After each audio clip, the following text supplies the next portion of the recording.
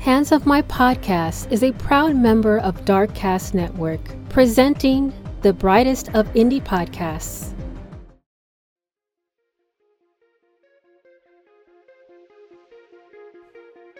Hey, I'm Gina. And I'm Amber. And we are here to bring you the Weird True Crime Podcast, where we cover true crime cases that will leave you asking yourself, did that really happen? We'll dive into well-known and not-so-known cases throughout history. Some are unsolved and some are just unbelievable. We'll also talk about current news topics that range from kooky to questionable on episodes that we like to call Weird Headlines. Be sure to subscribe and listen on your favorite podcast service. Hola, my beautiful humans. This is Jasmine Castillo, and I bring stories and cases from the people of color community, bringing awareness of murdered and missing Indigenous women, girls, two-spirits, the LGBTQ community, Asian American, Native Hawaiian, Pacific Islander, Black Indigenous people of color. These are their stories. So, welcome to Hands Off My Podcast. This is part 2 of a 4-part series that I am exploring the issues of missing and murdered Black women and girls, which has been ignored far too long. Part 1 was dropped on August 10th. If you haven't listened to this part, please do so and come back to this episode when finished. I discuss the stories of women and girls of color. This episode highlights the alarming statistic that African American women and girls are nearly 3 times more likely to be victims of homicide, despite making up only 7% of the population in Minnesota. Additionally, Black women make up 40% of domestic violence victims in the state of Minnesota alone. MMAAW Task Force was created in 2021 by the Minnesota Legislature and coordinated by the Minnesota Department of Public Safety, DPS. The task force included representatives from government agencies, law enforcement, legal professionals, healthcare institutions, and local organizations to provide support to Black women and girls. Research in Action conducted extensive research with interviews involving African American women and girls, as well as individuals working within relevant agencies and institutions. This task force found that racism and the lingering effects of slavery are root causes behind the concerning trend of negative stereotypes about Black women and girls. These stereotypes, which include beliefs such as Black people being dangerous, hypersexualized, irresponsible, or lazy, continue to have detrimental impacts on their lives today. In order to combat violence against African American women and girls, it is necessary to address systemic racism and challenge stereotypes. Doing so will create a safer environment for everyone, regardless of race or gender. Groundbreaking steps taken by Minnesota in May of 2023, recognizing the urgent need to address the violence against African American women and girls. Minnesota established the nation's first Office of Missing and Murdered African American Women and Girls. This initiative is a beacon of hope, not just for Minnesota, but for the entire nation. Following Minnesota's lead, Illinois and Wisconsin have also launched similar initiatives. These states are setting a precedent for the rest of the country, and we are here to ensure their efforts and the stories of these women and girls are heard nationwide. I have spent significant time researching the stories of these women and girls that I am mentioning here in this episode, and I unfortunately have found that there is not much information available. I'm determined to share their stories. These women and girls are overlooked by the media and public due to their stories not being deemed clickable. and I apologize in advance for the lack of information available. But I also stress that these individuals are not insignificant, but rather lost family members such as sisters, aunts, mothers, cousins, loved ones. In this episode, I will discuss the lives of Tahani Abdi Orman Erbob, Antoinette Dana Hawkins, Stephanie Leanne Smith, and L. Reagan. These are their stories.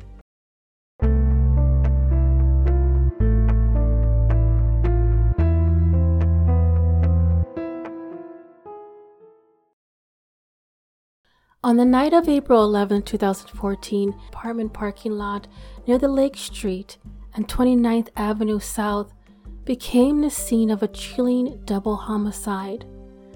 The victims, a man and a woman, were found shot to death in their parked car.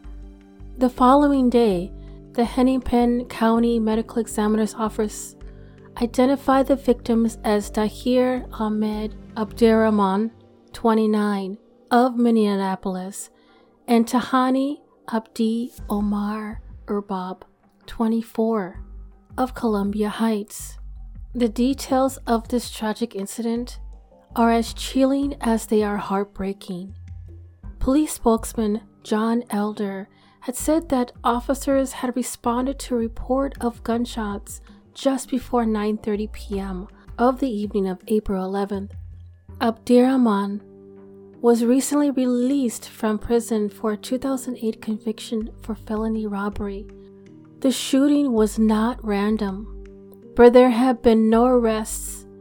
The news of the double slaying sent shockwaves through the community, especially the Somalis community.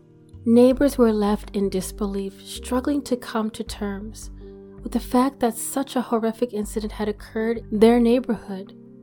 Omar Jamal, a Somali community advocate, said the woman's relatives said they did not know who had shot her. He said her family and others told him that the couple were of Somali descent. Jamal had expressed condolences to the families and the Somali community in general, where he said word was spreading fast after this incident.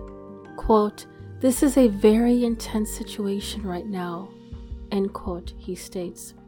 So on the following week, Minnesota Somali community leaders were soul searching at a community meeting following the last week's killing of Dahir and Tahani. Abdirazak Bihi, a well-known leader and activist in the Twin Cities Somali community and a director of the Somali Education and Social Advocacy Center, helped convene the Monday's meeting on short notice at the Brian Coyle Community Center in the Cedar Riverside neighborhood in Minneapolis. He said the meeting is a way to launch more productive discussion about the violence against people of Somali descent in Minnesota. Now, Bihi isn't a stranger to the type of violence that takes place amongst the Somalis in Minnesota. He himself was a crime victim of carjacking in early September of 2020.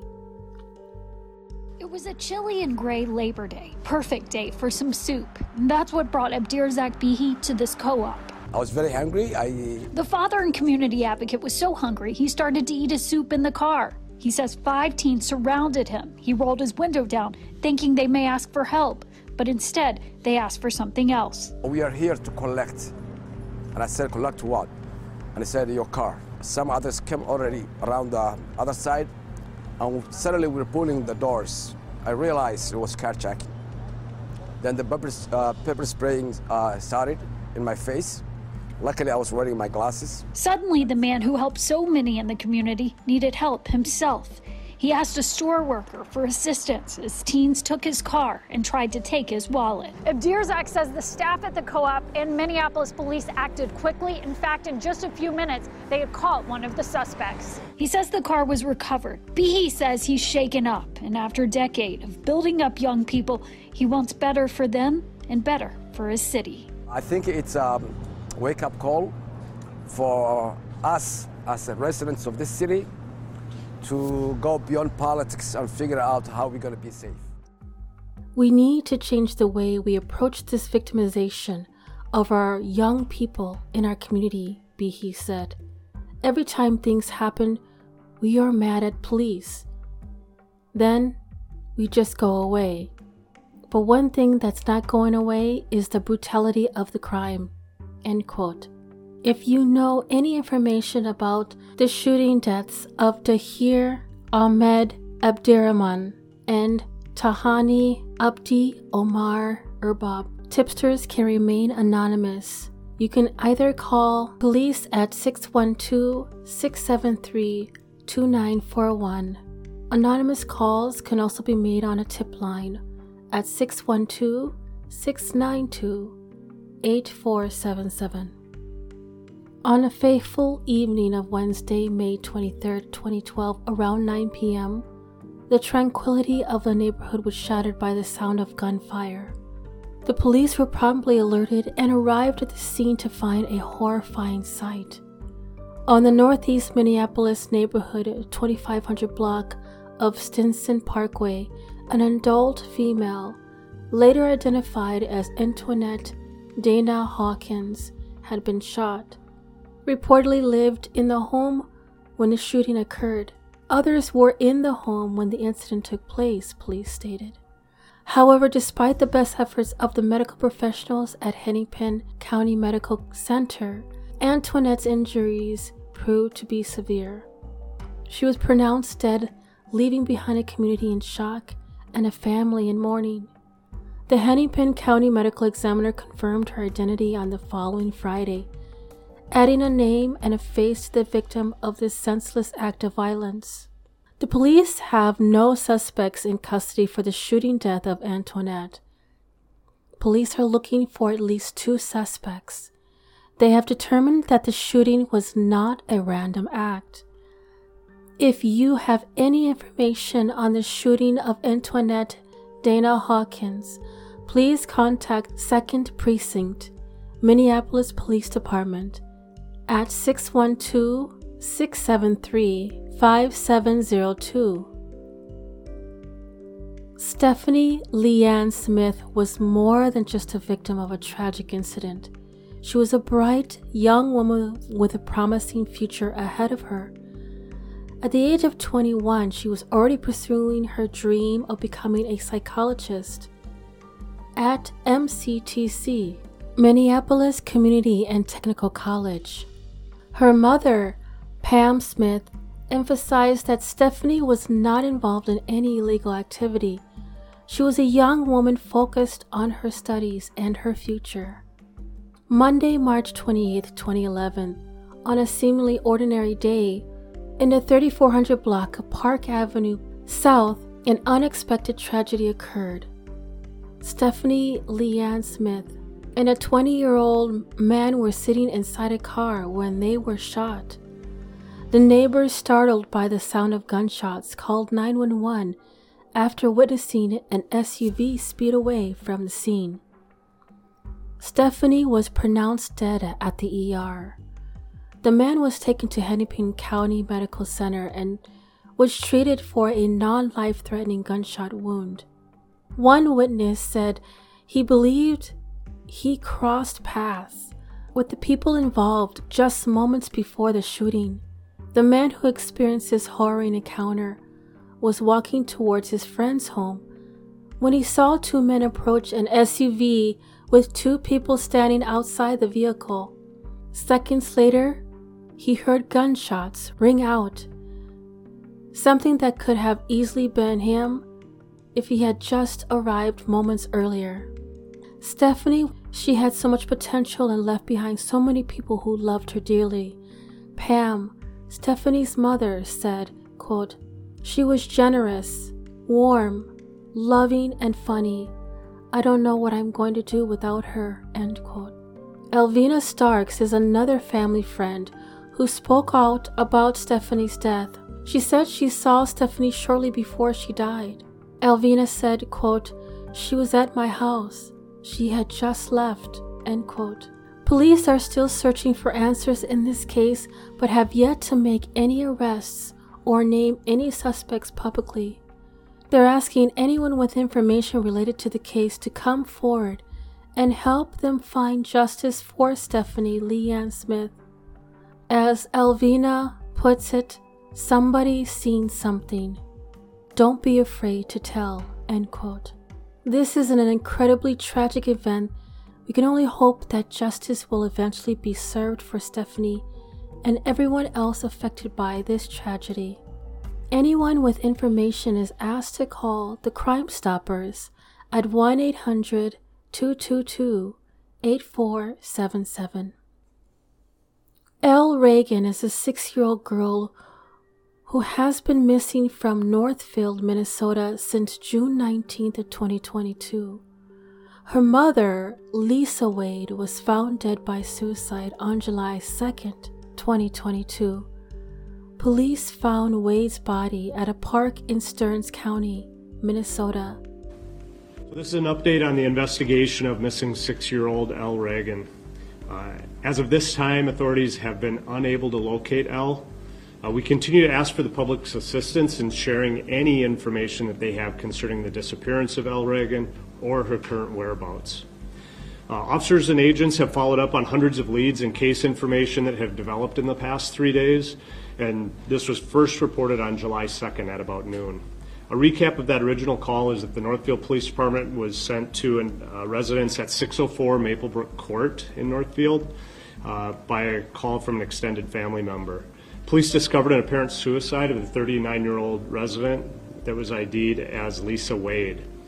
We were unable to locate Wade's 6-year-old daughter, Elle Reagan, at that time. Police searched the house and surrounding area with officers, canine teams, drones, and a helicopter. We did not locate Elle or any other evidence outside of the home. The initial investigation revealed that Wade may have been involved in the disappearance of her 6-year-old daughter before taking her own life. Since that time, the investigation has continued and it has revealed the following information. Elle was last seen on Sunday, June 19th. On June 21st at about noon, Lisa Wade drove from her home in Northfield to Mississippi River Park in Stearns County, just outside of Rice, Minnesota. We learned this information obtained through cell phone records that were obtained through a search warrant. At about 3 p.m. on that day, her cell phone shut off in the area of the park and has not turned on since that time. On June 23rd at about 9 a.m., Stearns County deputy had contact with Lisa in the park, and at that time, her vehicle was parked at the park. She told the deputy she lost her phone and car keys while hiking the trails in the park and she needed assistance. She was alone at that time, and the deputy assisted her in arranging for a tow for her vehicle to a local dealership to get a new key. During the week of June 25th, Lisa had contact with family members and seemed distraught. When officers learned of the Mississippi Park location, teams of canines, drones, dive teams, underwater search drones, along with public safety search teams searched the park and the Mississippi River. The search revealed evidence related to this case, including the discovery of Elle's cell phone on land and Lisa's cell phone and purse containing her driver's license and vehicle key fob in the river. The search of the park and the river is ongoing, and the park in this portion of the river is closed to the public at this time by order of the Stearns County Sheriff. Investigators have been able to locate video of Lisa between June 23rd and July 2nd at various locations, but Elle was not seen with her at any of those times. An autopsy was performed on Lisa Wade, and we are awaiting lab results for the final autopsy report. The BCA Crime Lab has completed processing of the home, and lab analysis is pending on any items of evidence that we've recovered, as well as additional analysis of her vehicle. Lab analysis of the items that were recovered in the park is also pending. This is an open and active investigation.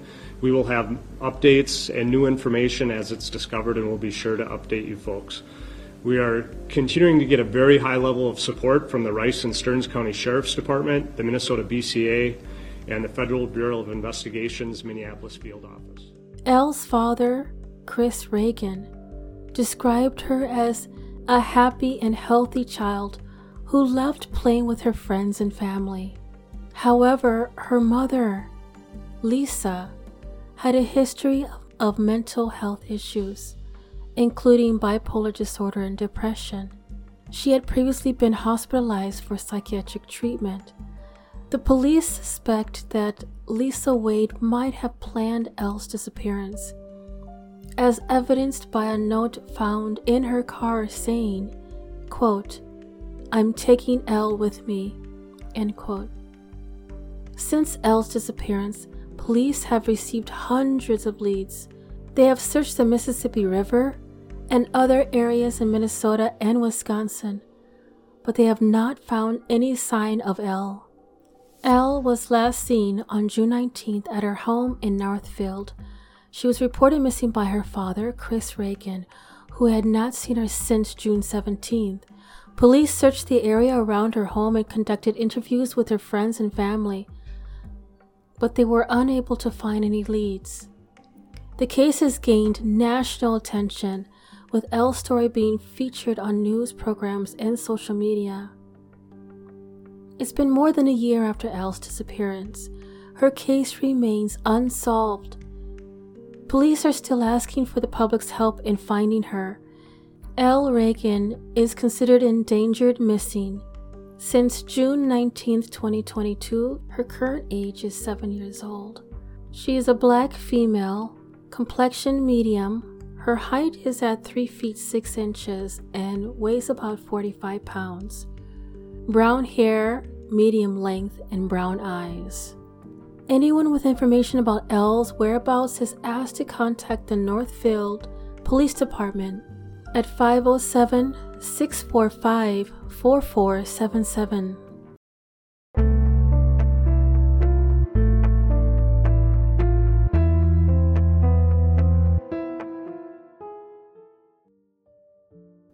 Now, I know this is a heavy topic, but it's one that we need to discuss. It's a topic that affects us all, whether directly or indirectly, and it's a topic that we can all play a part in addressing. The 988 Lifeline is a service that provides 24/7 free and confidential support for people in distress. It's a beacon of hope in the darkest of times. 988 Lifeline isn't just for those who are in crisis. It's also a resource for their loved ones, for those who are worried about someone they care about. It provides prevention and crisis resources that can help you understand what your loved one is going through and how you can help them. 988 Lifeline isn't just a phone service, it is also a comprehensive online resource. On their website, you can find a wealth of information about suicide prevention.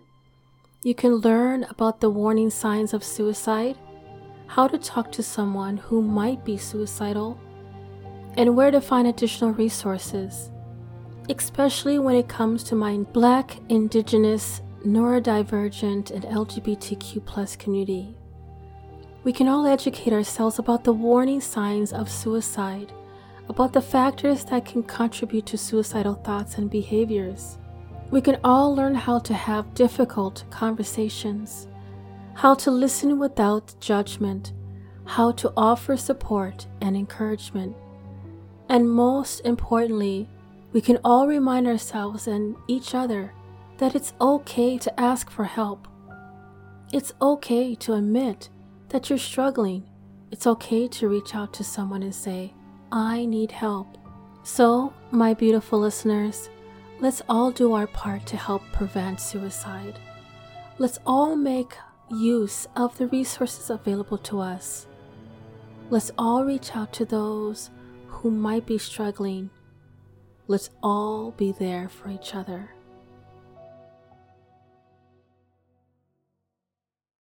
If you enjoy our show, please rate and review us on Apple Podcasts. And be sure to come back for our discussion of true crime stories. Starting in June, I will be switching over the podcast to be a bi-weekly pod platform. Until then, this is Jasmine Castillo. We are voiceless no more. This podcast was created, produced, recorded, researched, and edited by Jasmine Castillo, current active member of Darkcast Network, Transto Task Force, Uncovered.com, and partners with Search and Support San Antonio.